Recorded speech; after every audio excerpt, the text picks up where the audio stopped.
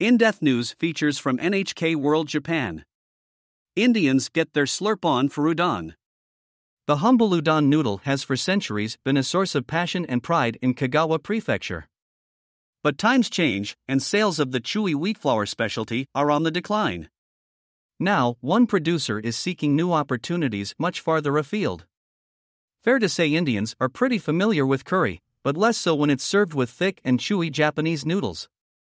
Still, that's exactly what was on the menu at a recent tasting event in Gurgaon, a thriving city neighboring New Delhi. All about the koshi. The guests, mostly local restaurant owners and business people, had been invited to sample Sanuki udon, a specialty of Kagawa Prefecture in Japan's southwestern island of Shikoku. The wheat-based noodles are famed for their firm, elastic texture known as koshi in local parlance. Officials from Kagawa-based company Ishimaro Simon held the event at a branch of Japanese curry chain Coco Ikebana, which entered the Indian market 3 years ago. Ishimaro Simon's sales manager, Ishimaro Masakuni, was keen to get as much feedback as possible. One guest who sampled curry udon, a well-loved dish in Japan, said the noodles had a nice texture, unlike the dry ones he'd eaten in the past. He added that it was his first time to eat such chewy udon. The event shed light on some interesting cultural differences, especially when the noodles had been firmed in cold water after boiling. The style is known as zaru udon in Japan, and they typically come with a dipping sauce. Ishimaro says the koshi texture becomes more apparent that way, but in India, that might not be to everyone's liking. One guest said the noodles tasted al dente, adding that some people may think they are undercooked. Local industry under threat. Back in Kagawa, the noodle industry is going through a bad patch.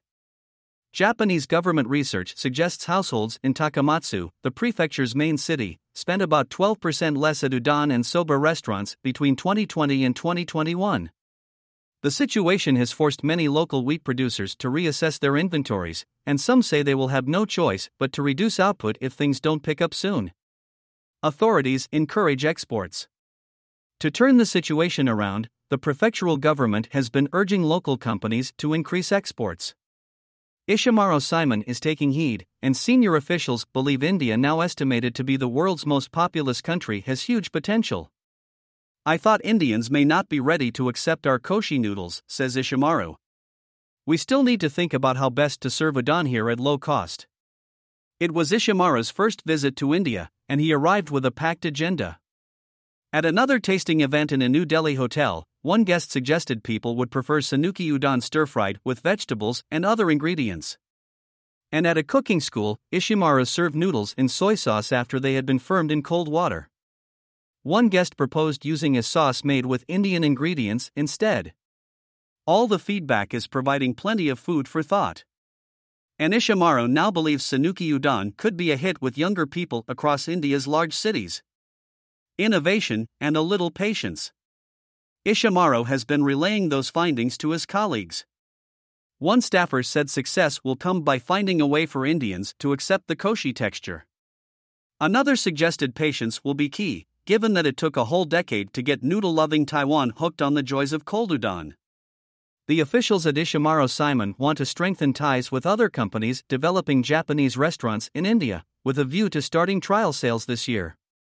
But right now, their work is all about experimenting with different ways to serve Kagawa's famous udon.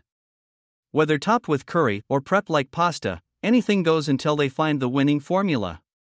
Tomioka Miho. NHK World Correspondent.